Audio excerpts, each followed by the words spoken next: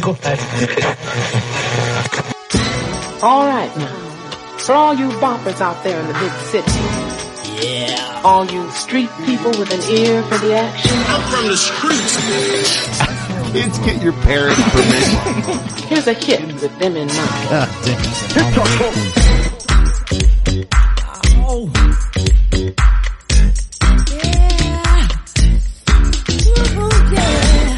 Just got paid. I'm looking fly. Found up the posse. Feeling right. Just got paid. I'm looking fly.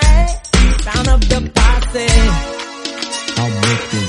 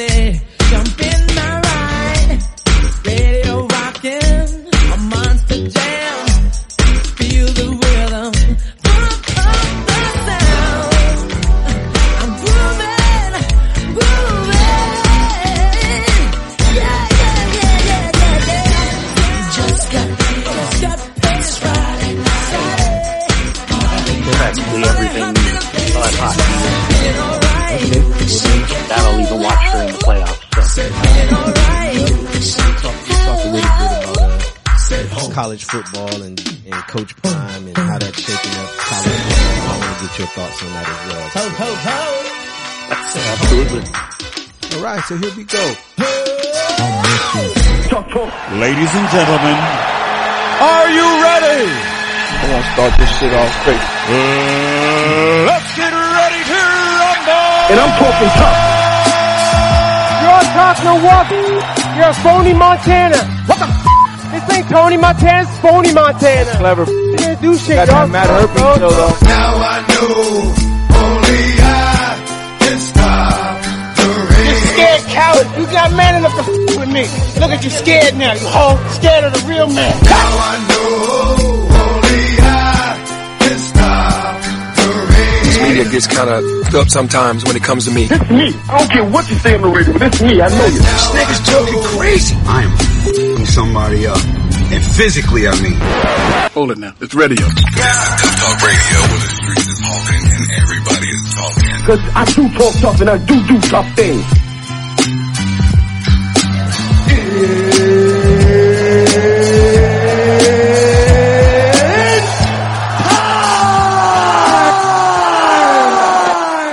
Welcome. This is Tough Talk Radio, and I'm your host, Rich Martini. I'm alongside the one and only Mr. Who? Mr. Preston, the one and only. All right, we got a special guest. You know, we're going to take it back a little bit. I mean, it's an honor, it's a privilege. We both grew up watching this gentleman on the show. Definitely a golden era of family television. We had the one and only Jeremy Miller. Show me that smile again. Don't waste another minute on your crying. Greetings, Jeremy. How you doing? Guys, how you doing? I'm doing great tonight.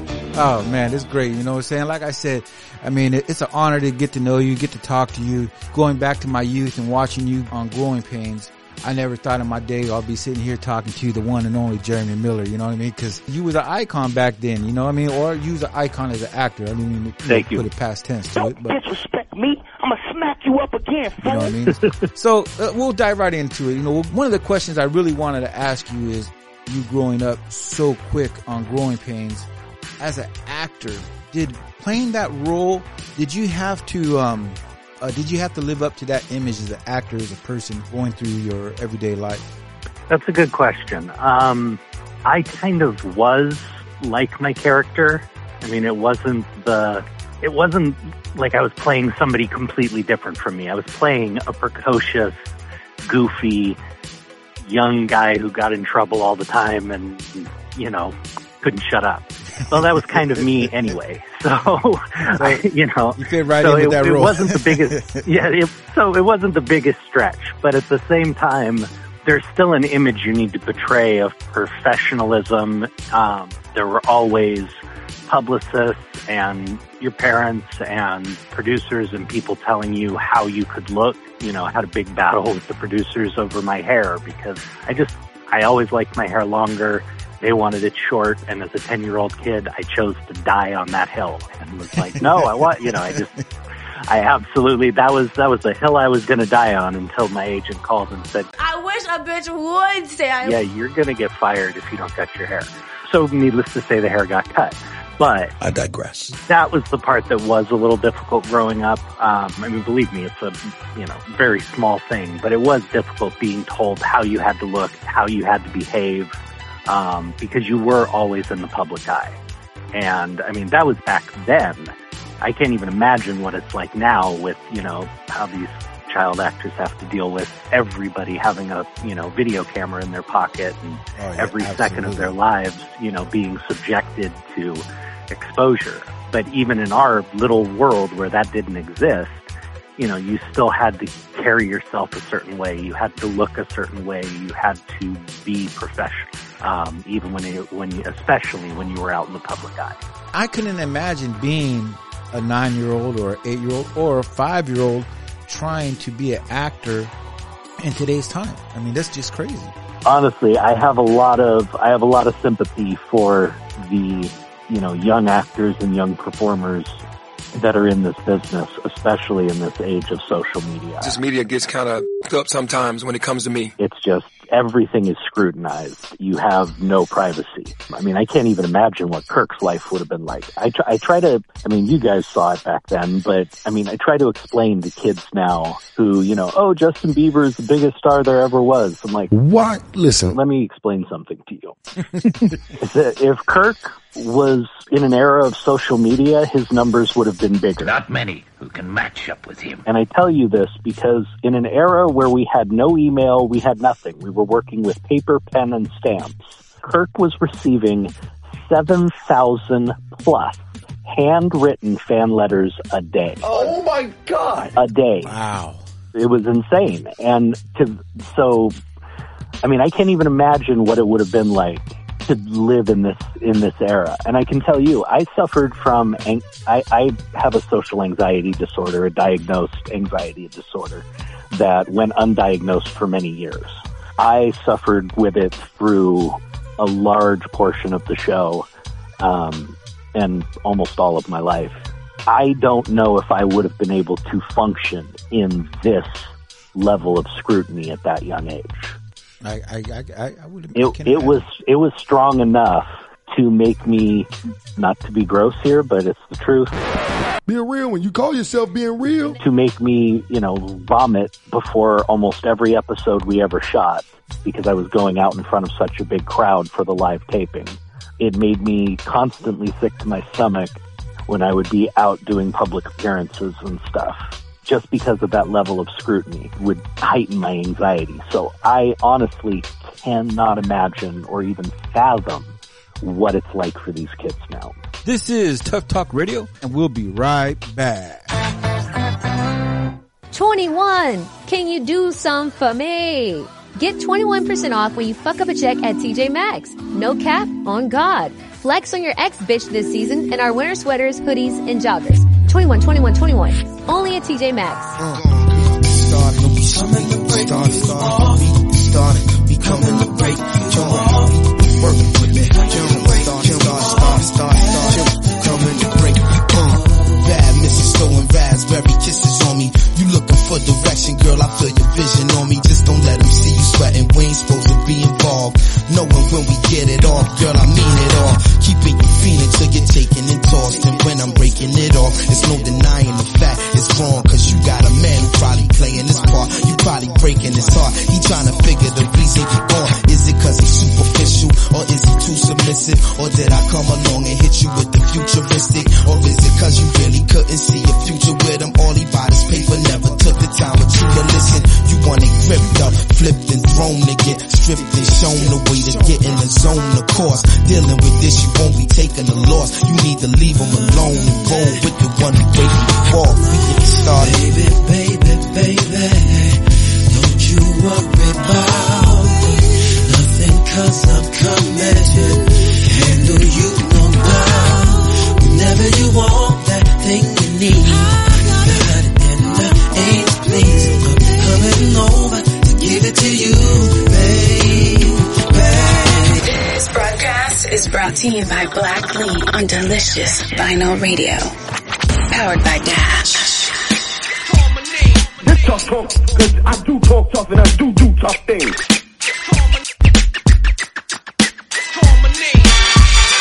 Pimp shit, hypnotize your eyes and then you recognize that the sparkle of my chrome shoes paralyzed. Getting money like this, people want my vibe. Full of jealousy and pride, hate the way I ride. Sometimes you speak, sometimes you don't. Figure this nigga souped up, cause he cooped up. Guaranteed to rip shit soon as it's looped up. Young nigga slept, swore your girl's panties wasn't wet. I'm a star, double addicted, double R. Never struggle hard to lead a bubble scar. Not the car, it's the man. Daddy cool, put it down. No comparing me to y'all. Who want it? Lay the facts out until the cat's out. Stretch your back out, sweat your tracks out. Blow out your weed. You wake up in the morning to a note, nigga had to leave. Be easy. You should've teased me instead of being sleazy. I wouldn't do you greasy. Come across more flaws than gold teeth. I learned you can't eat if you hold beef with niggas underneath. Facts, nigga. Invincible, unstoppable. Y'all niggas ain't ill, you're illogical. This is L, the picture thriller. Dream fulfiller. A little something for your ice thrillers. Drop a bomb on them. When it's time to attack, quiet storm on them.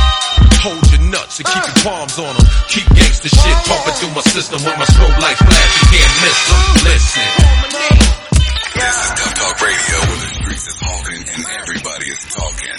So put your earmuffs on, cause this Tuff Talk Radio with your hosts, Mr. Preston and Rich Martini. Cause I do talk tough and I do tough things. Welcome back. You're listening to Tuff Talk Radio. I am your host, Mr. Preston, alongside my man, the CEO, Rich Martini. And we have a special guest. This is Jeremy Miller, and you're listening to Tuff Talk Radio. Cause I do talk tough and I do tough things. Ben, you're supposed to be in bed by 9 o'clock. I was. Nobody said anything about how I'm going to stay there. I'm thinking as me as a kid. I mean, cause you were 9 years old, I believe, when I started when I was 8, so. And I was playing with G.I. Joe. Exactly, same here. He-Man and G.I. Joe and all that. I could still remember it clearly. How hard was it being, I mean, as us, we thinking, oh, the limelight, but as a kid, was you able to play and have your youth as a kid outside of an actor or a star or a celebrity? Well, those two questions actually go hand in hand, because that was kind of one of the drawbacks of being involved. And as I've said, any and all of the drawbacks and negative experiences I had were all far outweighed by the incredible experiences I had. Yeah! But hold on, let me finish. You don't even know what I'm about to say, so listen. Being in the limelight at that young age made it hard to make friends, because you didn't know why they liked you. I can see that. You know, once I was on the show, I mean, the very first year I was on the show, we would start filming in early September, right around when school went back. So I wouldn't be in school, I'd be on set working with a set teacher. Oh. And then we'd film straight through till about February. That would be an entire season. And then I'd have from February to March. And then I'd have from then until the next August or September off. And I would go back to school for that second semester. The very first time I went back, I got mobbed.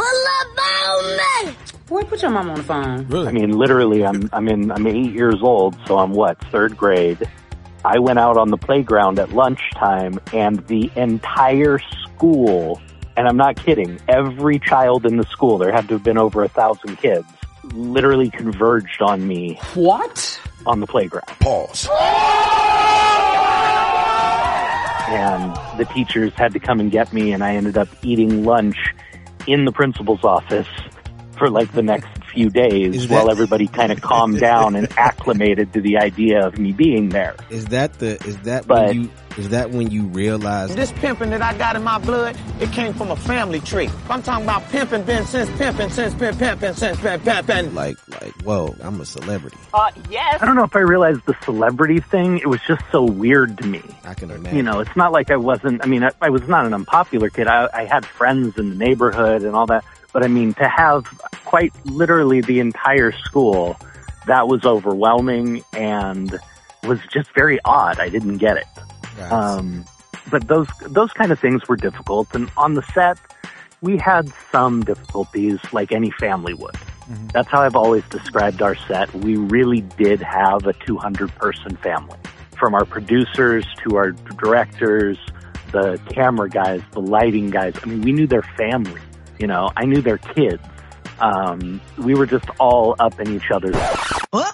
Wait a minute. What's that? All up in each other's lives. And are you still close with most or majority of that cast? I still talk regularly with Kirk, Tracy, and Joanna. Mm-hmm. You know, I talk to them every couple of months at least. Joanna's harder to get a hold of because she is an incredibly busy director now. She's an amazing director, and if you've watched any hour-long drama since back in the 90s, late 90s, you've seen something she's directed. I mean, she directed West Wing and ER and Boston Public and Boston Legal and Scrubs, and I mean, just her IMDb goes on forever and ever and ever. So she's always in another country or another state filming something, and she's a little harder to get a hold of. But we are all still family. We see each other as often as we can. And yeah, we still all talk when we can as well. I see Tracy around town. We live in the same area. So I'll be walking into the grocery store and turn an aisle, and she's standing there. Sis, what's going on? That's great. Yeah. You know, I mean, that's great. I mean, you guys share so much. I mean, 7 years on a set with individuals. I mean, there's marriages that last shorter than that, you know? Mine did. What? So, I mean, absolutely. That's wonderful that you guys still keep in contact. I mean, and everybody's busy, you know. I see, you know, Kurt, he's doing his things, and congratulations to what he's doing. Not everybody may agree or disagree or whatever. I can tell you, I'll tell you a little, sorry to cut you off. I'll tell you a very quick story about that. Alan. Who? Tall guy, nice smile, looks like a talk show host. Who played our dad. Oh, him? Was the one who told Kirk that if he wanted to find this success, he needed to leave Hollywood. Motherfuckers' jaws is dropped around the world right now. Because in our final couple of seasons, Kirk really went overboard with his faith in that he went so far as to start cutting people out of his life that didn't believe similarly to him. He kind of kept us all at arm's length. He was causing issues with the script writers because he felt we were being too risque. What? And Alan came to him and basically said, "What? Listen. Hey, Kirk, you know I love you, but if you think that we're too risque, you got to find another avenue in this business other than Hollywood. Right. Because we're as tame as it comes. Correct. And if you're going to do, if this isn't too much for you, there's nowhere for you to work in mainstream Hollywood." So Kirk took that to heart, and he crafted his own path to still, you know, filmmaking and doing these documentaries he does and stuff like that. And again, you know, I love my brother. I will always love him. I love Tracy. I love Joanna. But, you know, like in any family, I love my brother. You love your family, I'm sure. But, you know, you don't always agree. Oh, absolutely. You know, I mean, Hey, that's personalities, you know. Me and my partner, we see eye to eye on some things, and then a lot of things we don't see eye to eye. So, you know, so it may be an argument one day, but at the end of the day, we know it's all love. You know what I mean? So I have a 2-part question because I see you were on another iconic show that I also watched as a kid, Punky Brewster. Was that your first role? And then also, how did you get into acting? What drove you to acting at such a young age?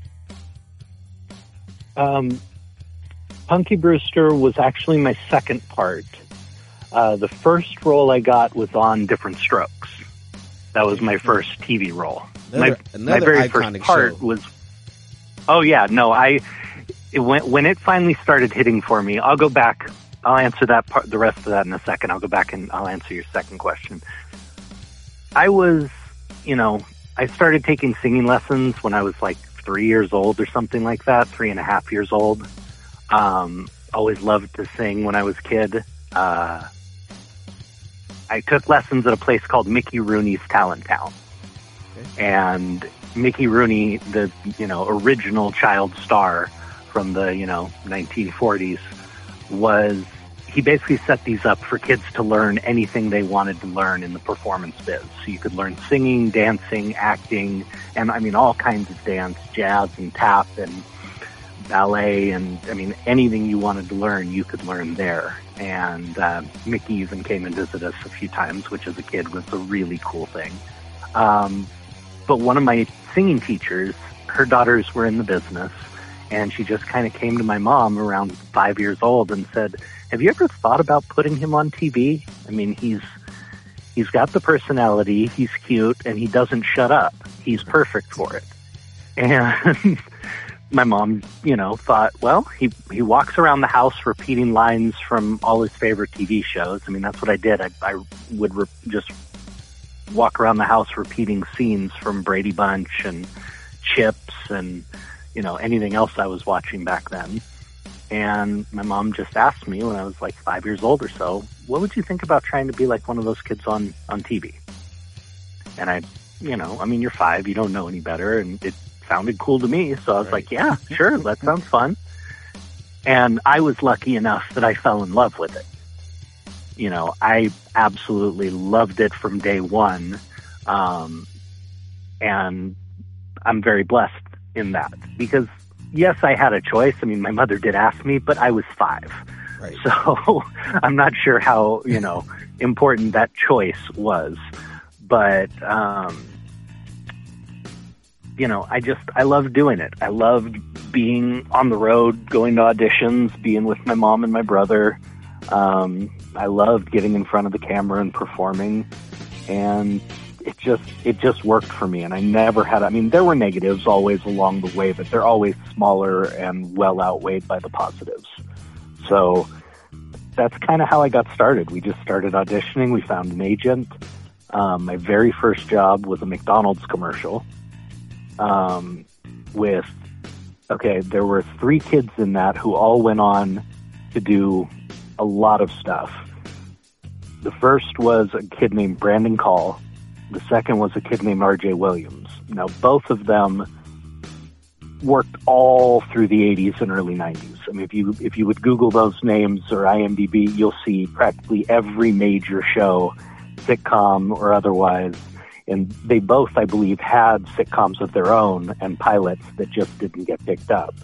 So they were very good actors. And then the third kid was Jaleel White, of course, Urkel from Family Matters. Right. So there was the 4 of us all in this one McDonald's commercial at like 5 and 6 years old. Wow. And we all went on to work, consistently for the next 10 to 20 years.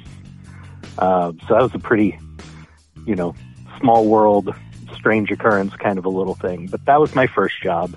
And then after about 3 more years of auditioning, 2.5 years of auditioning, over 450 auditions, wow, I finally got another job. It was a long dry spell, and to tell you the God's honest truth, right before my mom came to me and we had just gotten done with an audition, and she sat me down on this bench and she she said, look, I don't think we're going to be able to do this much longer.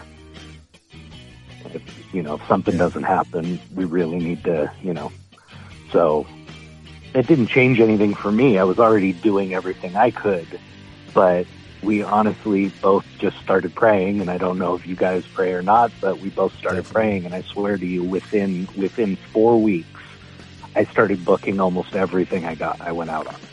Wow. See that everyone listening, don't give up. Don't give up. That just imagine if you had given up before that 451st try, So exactly. That's inspiring. Exactly. That's what's up. You are listening to Tough Talk Radio. We will be right back.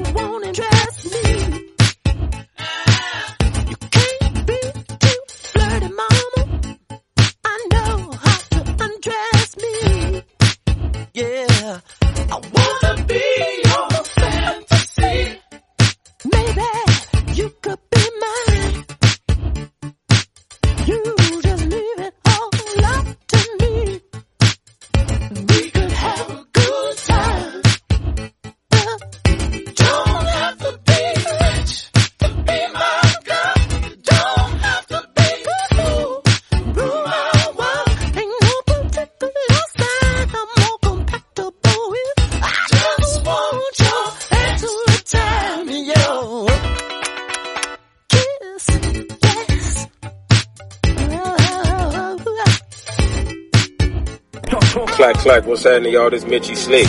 You tapped in with Black League Entertainment. You hear that? Yo, what's up? This is DJ Red Handed. You know how we do. Right now, you're listening to Tough Talk Radio.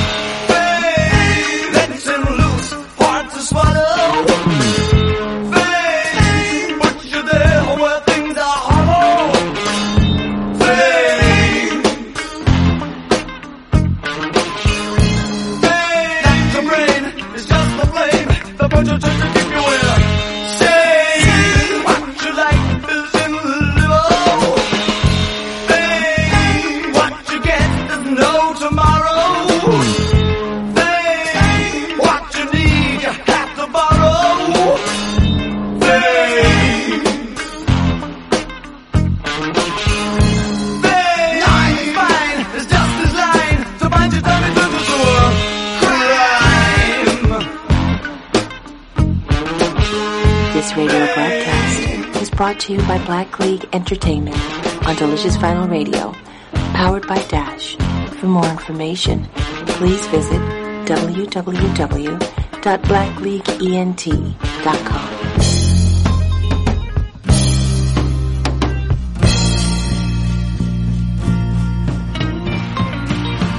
This is Tough Talk Radio, where the streets is talking and everybody is talking.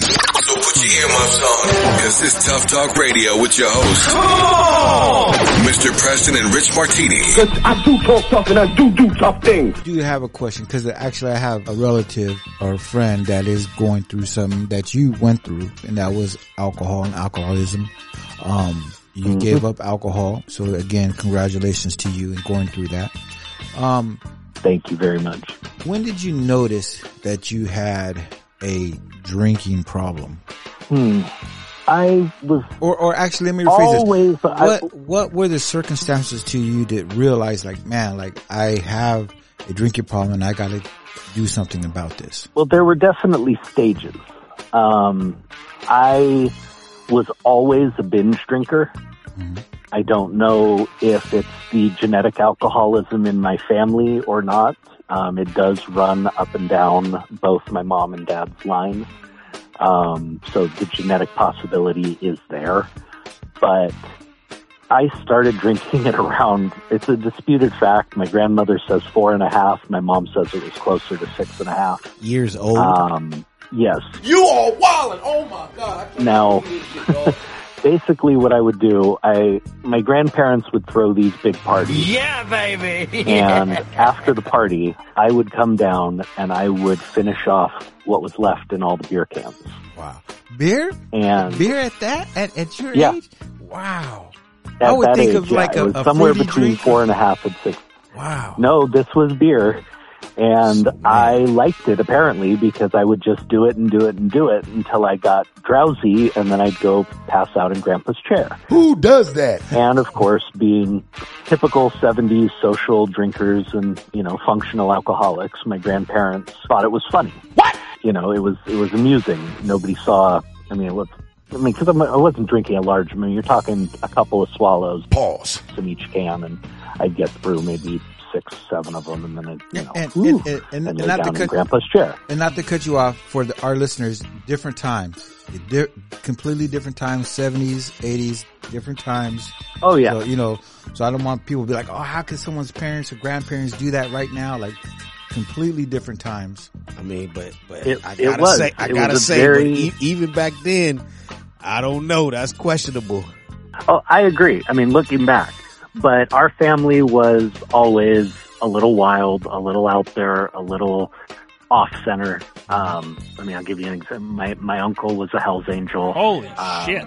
My grandfather was a pool hustler back in the 60s. So we've always, as a family, been a little bit on the fringe. You know what time it is already. But yeah, it was a very different time. Heck, I have many friends who have this exact same story from back then. My grandfather used to take me to the bar with him on Saturdays.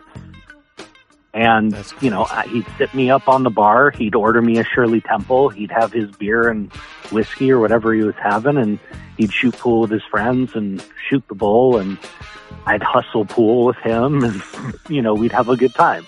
That wasn't that out of the norm back then. I have so many friends, and when I've told that story, I've had so many people go, me too. My dad used to take me to his local, or my grandpa used to take me to his local. So it was a very different time. But that was the beginning of my drinking.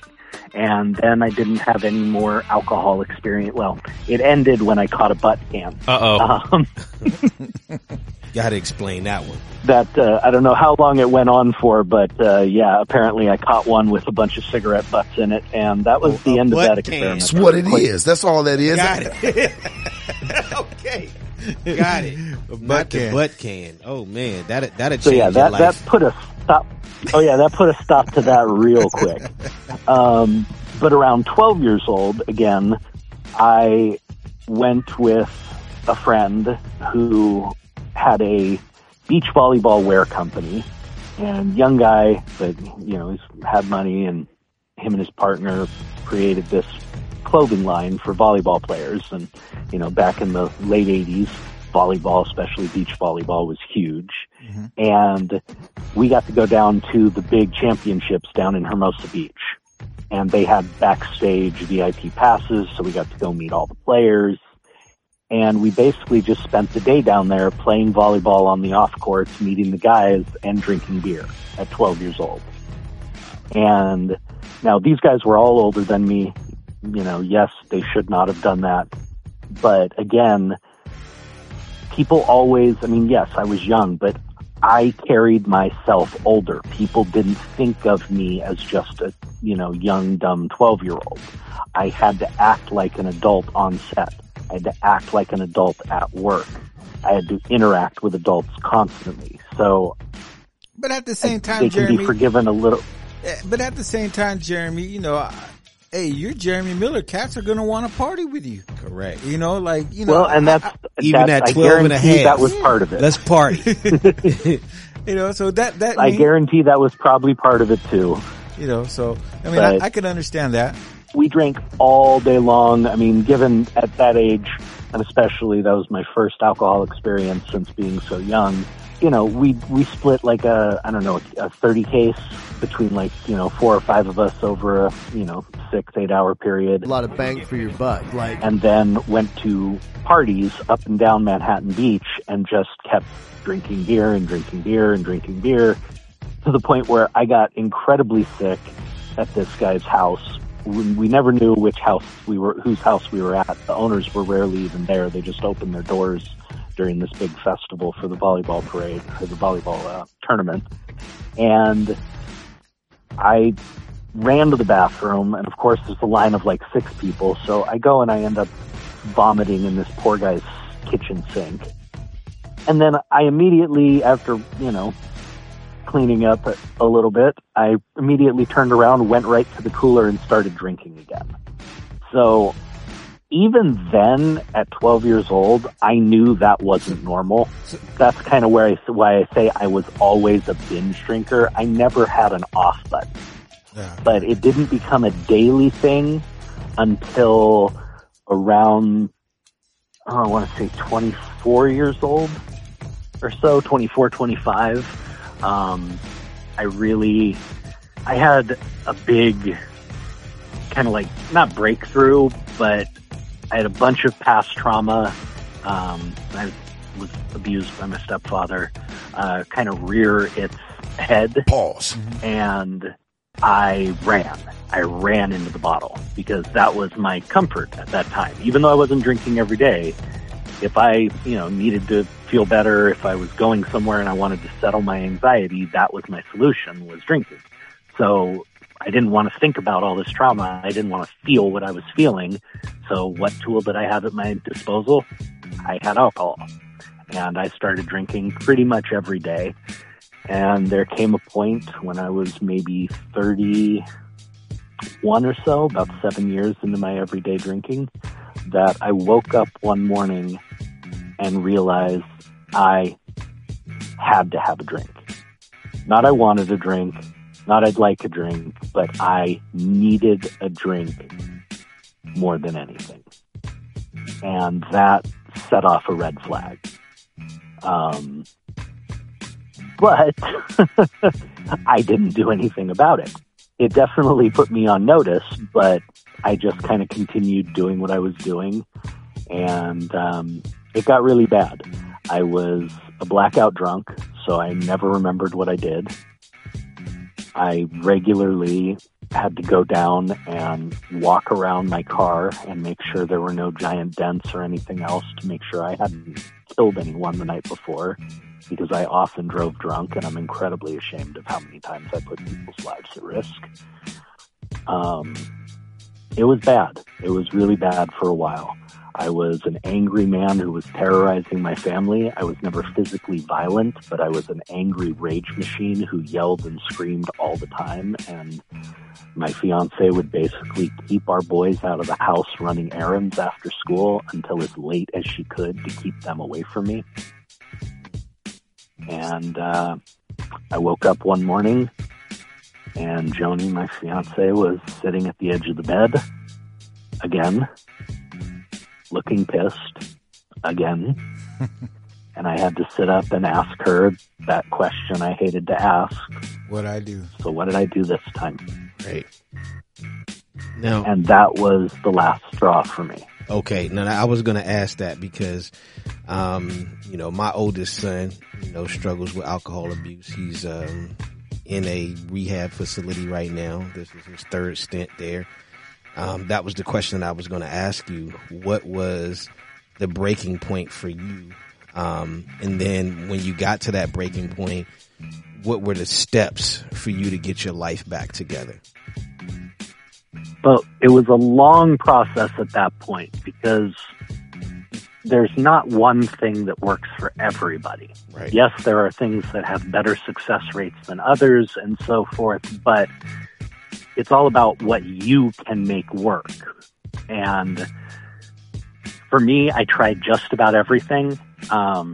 I went to rehab. I did inpatient. I did outpatient. Therapy. I tried, psychological therapy. I tried meditation, hypnosis. I basically ran the gamut of every possible modality for recovery I could find.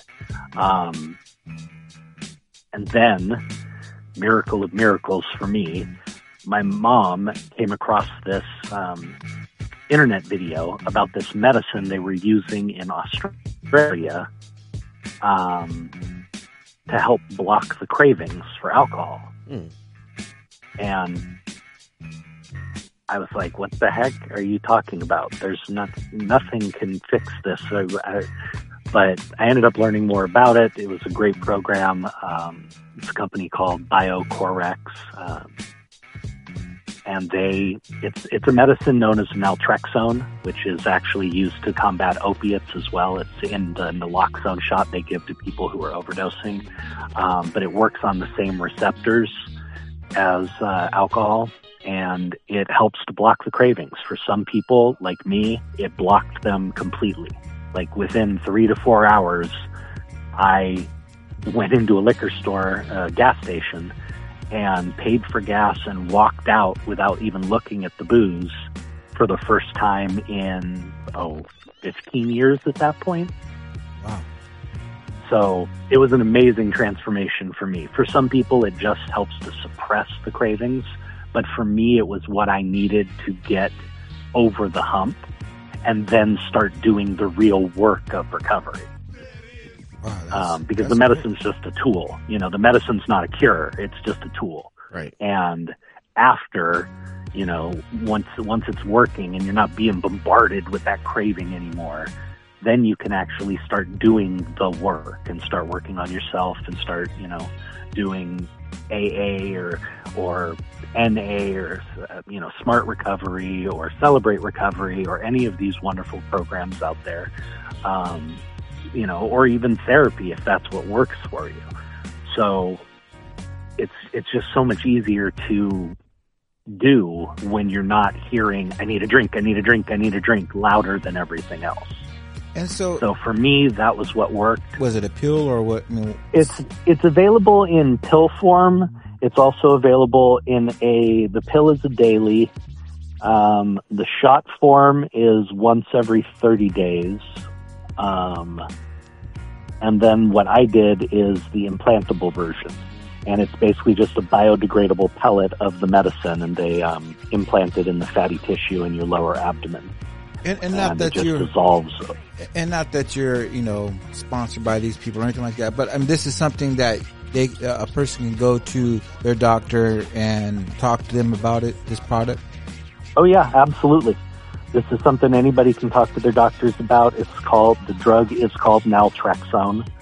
But the implantable version, I think there are a few companies out there.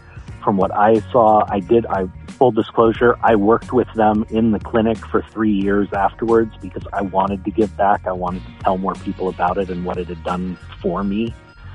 But I am not paid by them. I'm not a company show or anything else. I tell people this because it worked for me and it helped save my life. Right. So, but no, anybody can talk to their doctor about this. Like I said, it's available in shot form, it's available in pill form, and I went ahead and had the implantable version because I know me, and if my brain is saying I need a drink and that medicine's wearing off, I'm not going for the next shot. Right. I'm going to the liquor store. Right. So I wanted something that was going to be with me for, months at a time. And, yeah, it takes I think it's around 4 to 6 months for the pill to dissolve, but that gives you that window, and that's what it gave me. It gave me that window to start doing the real recovery work. And I still do it. I still, work with people in recovery to this day. I still go to different meetings. I still do counseling and therapy and stuff like that based around my addiction. So it's a constant thing. I mean, again, it's an old tenet of recovery, but you're never cured. Right. You have another day's reprieve, and that's the truth. It is a lifelong battle. It doesn't go away, but once you can get some time under your belt and some sobriety, it becomes easier. Another platitude is, it's easier to stay sober than to get sober. And that's the God's honest truth. It's simple, it's corny, it's cliche, but it is the God's honest truth. It is so much easier to just do the things you're supposed to do and, than trying to get sober once again. I've had to do it multiple times, and it sucks because I failed many times before I finally got long-term sobriety. Absolutely. This is Tuff Talk Radio, and we'll be right back.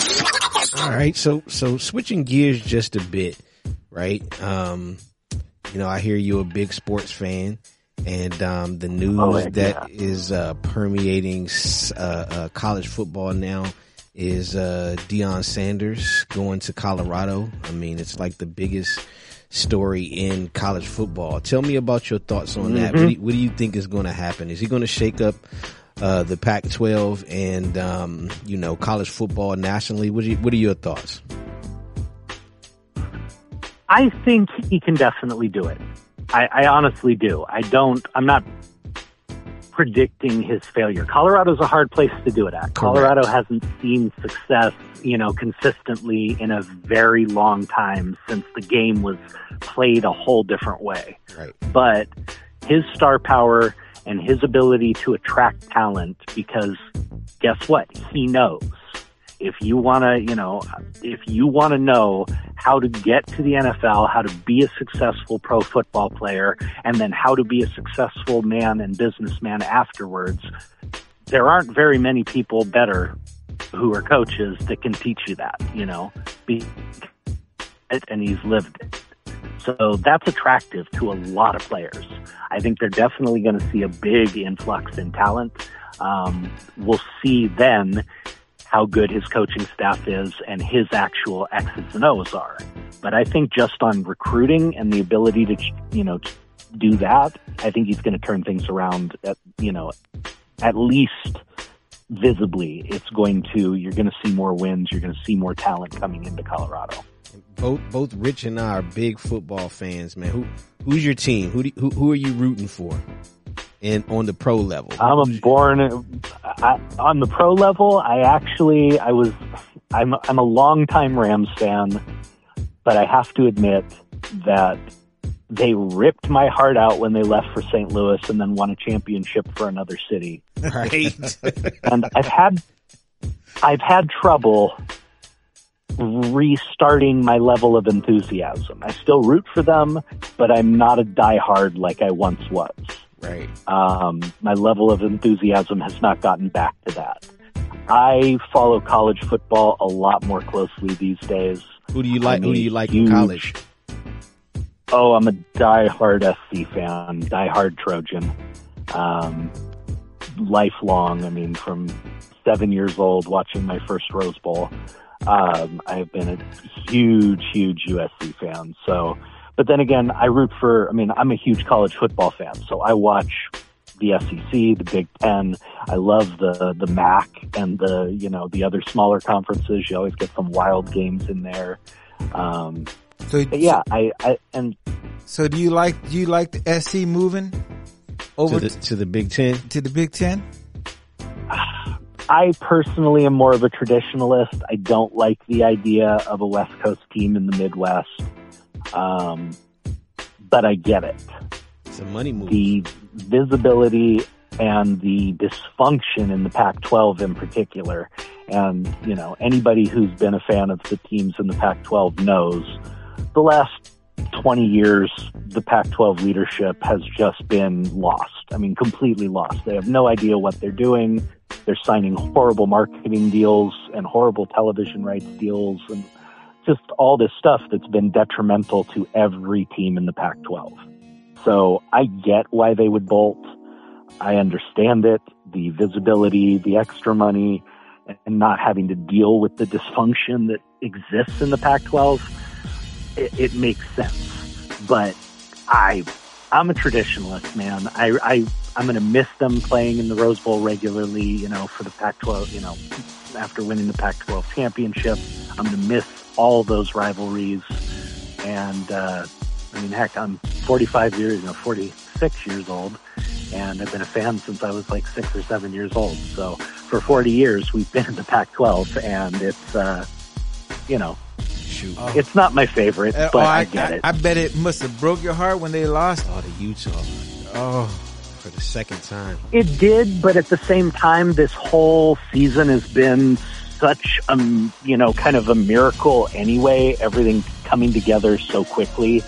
I really thought we'd be sitting at 9-3 at the end of the season, if you'd asked me at the beginning of the season. So I still was very happy with the progress and I'm very excited about next year. So it was a little heartbreaking. Caleb is a special player, man. I mean, if you guys can get that defense on track, you guys should be, USC should be in national championship contention. I mean, they were this year. If they could have pulled that game off against Utah, I don't think that they would have, just based on not being able to play defense, it would have been tough against, Georgia, Michigan, Ohio State. It would have been tough. I have to say, as much as it hurt to lose that game, I really don't know if it would have been good for our team's psyche to go to Georgia and lose by like 50 or 60 points, which I think we would have. I love my team. Yes. I love my team, but I'm also a realist.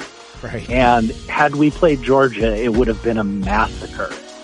So I think things went well. We still get a good bowl game, respectable season. The recruits are interested and they see what's going on and the changes that are happening. So I look at the season as nothing but as a win. No, I agree with you on that one. That's why I think TCU shouldn't have got in, boy, because horrible game for them. Oh, yeah. What do you think about this transfer? Well, you gotta love it because it got you the Heisman Trophy winner this year. But what do you think about the transfer portal? How do you feel about that? I certainly can't complain too much with, as you said, Caleb winning the Heisman this year, but it's tough. I think it's really shaken up college football and it's taken away, a few things. It definitely, I like the idea that it gives the players more options. Players have really been kind of tied to where they are under very strict rules as to, well, if you leave, now you've got to sit out this many years so I like seeing players have more options, but at the same time, you get less and less of those stories of, the third string quarterback who stuck around for 4 years after being, a star in high school and then finally gets his chance and shines, or that's definitely just those kind of things. I'm gonna miss because the transfer portal definitely takes away from that. Yeah. So do those boosters too. The boosters gonna miss that too because it was easy. Oh, you're telling me. Well, I mean, the NIL deals now. I mean, it makes it, kind of legal. Can you imagine if they had those NIL deals back in the day when we always knew that college football players, the big ones, were getting paid houses and all this other stuff. But the NIL deals, it's like the Wild Wild West now, where you can be a kid coming out of high school. You gotta bring up the houses thing, huh? You gotta bring up the Bush thing. Really? Well, I mean, hey, look. It hasn't been long enough. It's still painful. We're from San Diego. So we know Bush. Pause. We know about the Reggie Bush thing very, very, very intimately. Yes. Lord of mercy. All night Sunday Central. Follow me now, say high tech, yes you're rolling hip hop. Say J-roll, yes you're rolling hip hop. Redefinition, say you're rolling hip hop. Say Black Soul, come to rolling hip hop. Go to mercy, all night Sunday Central. Follow me now. From the first to the last of it, delivery is passionate, the whole and not the half of it, forecasting aftermath of it. From the first to the last of it, delivery is passionate, the whole and not the half of it, forecasting aftermath of it. Projectile and I'm blasted with accurate assassin shit. Me and Quali close like Bethlehem and Nazareth. After this, you be pressing rewind on top your master this. Shining like an asterisk for all those that you gathering. Connecting like a roundhouse from the townhouse to the tenements, cause all my Brooklyn residents, all the heavy regiments, don't believe, hear the evidence. We're Brooklyn. Brooklyn, New York City, where they paint murals of Biggie and Cash we trust, cause this ghetto fabulous life look pretty. Brooklyn, New York City, where they paint murals of Biggie and Cash we trust, cause this ghetto fabulous life look pretty. What a pity, blunts are still 50 cents, it's intense. Street sense is dominant, can't be covered with incense. My presence felt, my name is Quali from the eternal reflection. People think your MC is shorthand for misconception. Let me meditate, set it straight. Came to the conclusion that most of these cats is featherweight. Let me demonstrate, walking the streets is like battling, be careful with your body. You must know karate, think your soul is bulletproof like Sade. Stop acting like a bitch already, be a visionary, and maybe you can see your name in the column of obituaries. Third grade teacher reading and talking about, I knew he'd amount to nothing. Neighbors like he was the quiet type. Who'd have thought they was frontin'? Talking loud like you and RCA. Get carted away with body parts and trays. What a way to start your day. Yo, it's like 1, 2, 3. Most heavens, I live quality. We came to rock it on to the tip top. Best alliance in hip hop. Why oh? I said 1, 2, 3. It's kinda dangerous to be an MC. They shot Tupac and Biggie. Too much violence in hip hop.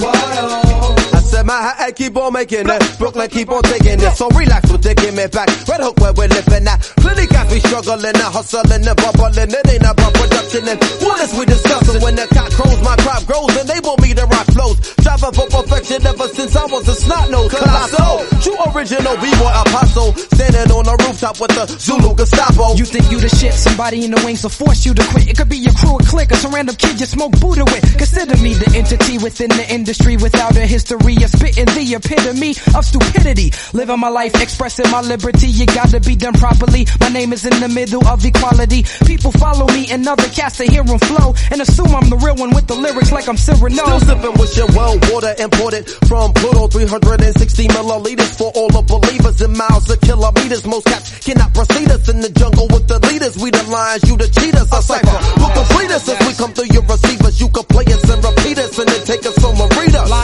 Good Jesus, most deaf and quality just make a pussy freeze up. Think it over, ease up. 1, 2, 3. Most heavens, I live quality. We came to rock it on to the tip top. Best alliance in hip hop. Why oh? I said 1, 2, 3. It's kinda dangerous to be an MC. They shot Tupac and Biggie. Hold your head when the beat drop. Why oh? Welcome back. You're listening to Tuff Talk Radio. I am your host, Mr. Preston, alongside my man, the CEO, Rich Martini. And we have a special guest. This is Jeremy Miller, and you're listening to Tuff Talk Radio. Cause I do talk tough and I do tough things. Before we go, I know there's something else that you got cooking in the kitchen that, you know, I mean, literally that you got going on, and we want to get into, because food, I love food. Our partner loves to cook food. He loves food. And, you know, so tell us about this new show that you got going on. Well, I actually do these cooking party classes. I've been a chef, classically trained for many years. And basically I go into someone's home and I teach, you know, anywhere from 6 to 12 of their friends, 4 to 5 dishes in whatever style they want to learn.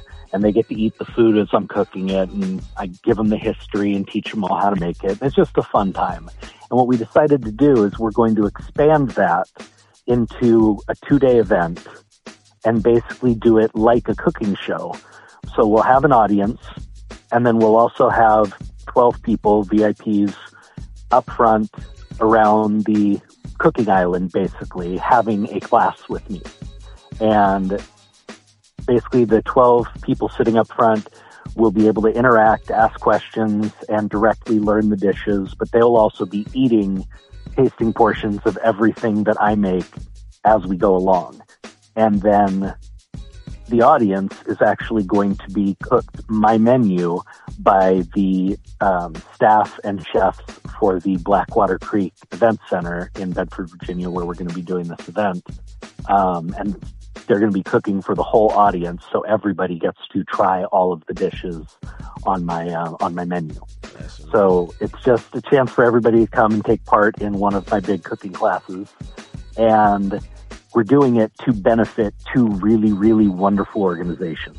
The first one is the Bedford International Film Festival, and it's an organization that's trying to give basically a platform for local artists and filmmakers, and also international artists and filmmakers who are in areas that generally don't get a lot of notice by the entertainment industry. Mm-hmm. They're trying to give them a platform to get their work seen and to get their abilities noticed. They're also starting to offer classes and training and things for these young artists and aspiring filmmakers to kind of get better at their craft as well. So it's a great organization. I got hooked up with them about 4 years ago, and we're going to be donating a portion of the proceeds to them.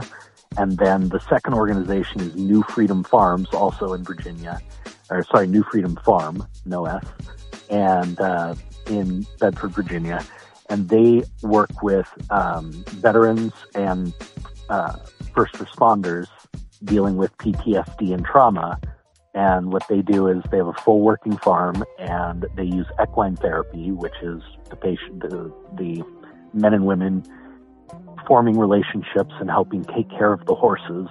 They actually work around the farm doing physical labor, things that they can immediately see the impact of their actions and their hard work, and they can get that immediate gratification and feedback from that. And it's just a very healing process, and they've been having great results with helping these veterans and first responders, through dealing with these traumas. So, it's really close to my heart. Most of my family has served at one point or another in the military, and it's a wonderful organization. So those are the two that we're going to be benefiting, and the event is coming up on the 17th and 18th. Tickets are all sold out for these two, but we're going to be doing another event, probably there in Bedford again, in February around Valentine's Day. Oh, that's awesome. That's great. So, when you, what kind of foods are you cooking? I mean, what is your specialty? I mean, you're not doing the hood classic macaronis and cheese and stuff, I mean, what's your... I love me some mac and some greens, so trust me. But no, I was classically French trained. I actually studied in China for a little bit as well. I'm very ADD, so I've learned Indian and all sorts of other cuisines. I grew up cooking Southern and Cajun and Creole. I have an affinity for Italian. So I'm all over the place as a chef. I can put together a menu in almost any style you would care to try and have. What I love to cook most, it all depends on my mood that day, truthfully.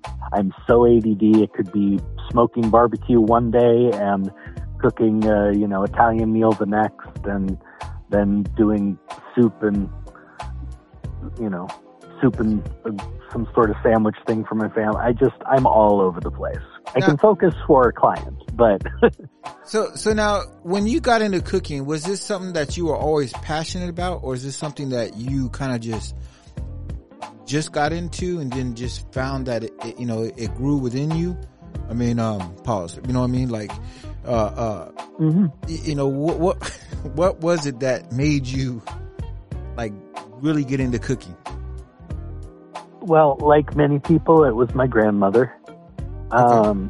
I grew up cooking in the kitchen with her, basically. When I was very young, my grandmother it was for Thanksgiving, for New Year's, and for Easter. She would cook a huge meal, and we would have the whole neighborhood basically over. And my grandmother's, all their friends, all their work friends, every friend they knew in the neighborhood, but also everyone in the neighborhood who didn't have somewhere to be for the holiday knew they could come to my grandma's and get a plate. So even the homeless in our area knew they could come to my grandma's and get a meal on the holiday. And we had probably 200 people come through in a day. And my grandmother and I would cook for like 3 days leading up to that. We'd cook, 2 30-pound birds and a 30-pound ham and pies for days and mounds of sides. And, I always loved being in the kitchen cooking with her, and always kind of had a love for it then. And then when I was about 10 years old, she bought a restaurant with my grandfather. And I would go up there on the summers when we weren't filming, and I would work in the kitchen with her during the summers. But of course, I didn't call it work. I called it hanging out with Grandma.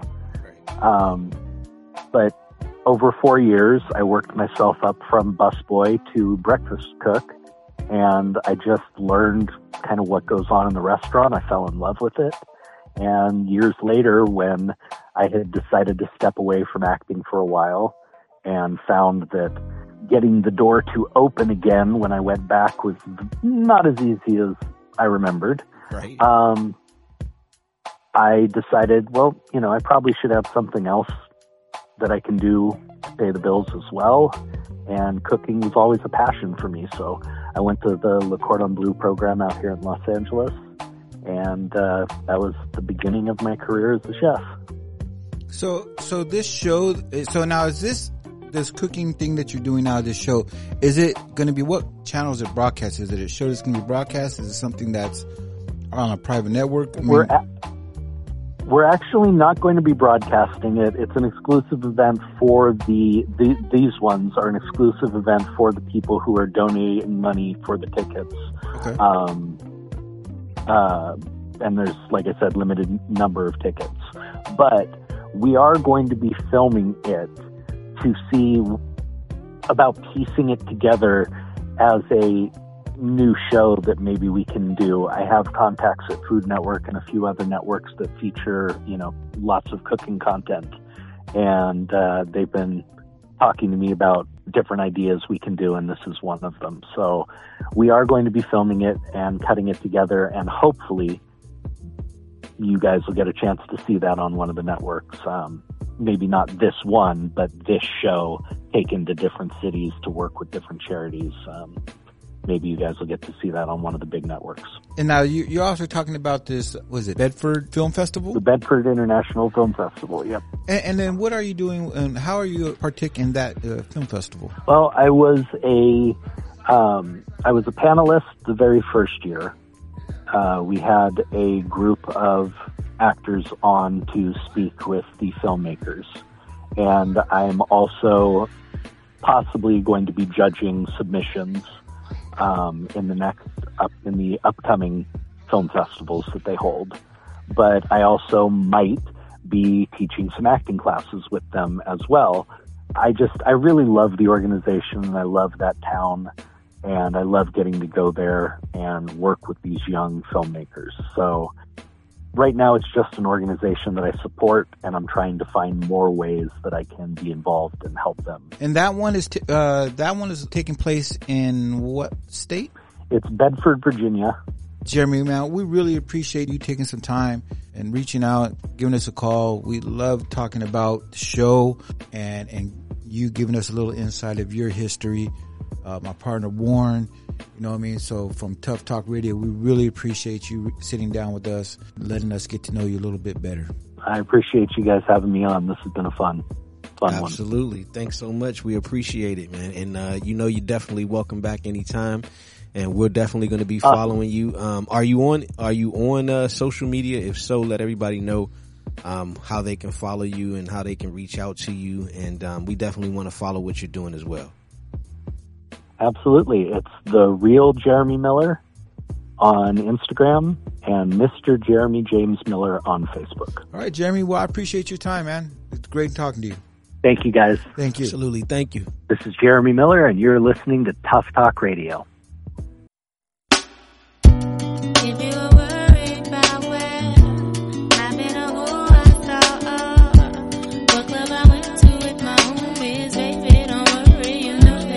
Somebody told me that this planet was small. We used to live in the same building on the same floor and never met before until I'm overseas on tour and peep this Ethiopian queen from Philly taking classes abroad. She studying film and photo flash focus record. Said she working on a flick and cut my click through the score. She said she loved my show in Paris at Elysee Montmartre and that I stepped off the stage and took a piece of her heart. We knew from the start that things fall apart, intent to shatter. She like, that shit don't matter when I get home. Get at her through letter phone, whatever, let's link, let's get together. You think not? Think the thought went home and forgot. Time passed, we back in Philly, now she up in my spot. Telling me the things I'm telling her is making her hot. Started building with her constantly round the clock. Now she in my world like hip hop and keep telling me, yeah. If you were worried about when I've been a who I saw, what club I went to with my homies, baby, don't worry, you know that you got me. Yo, I'm the type that's always catching a flight, and sometimes I got to be out at the height of the night, and that's when she flip and get on some more. Another lonely night, seem like I'm on the side, you only loving your mic. I know you got to get that paper, daddy, keep that shit tight, but yo, I need some sort of love in my life. You dig me?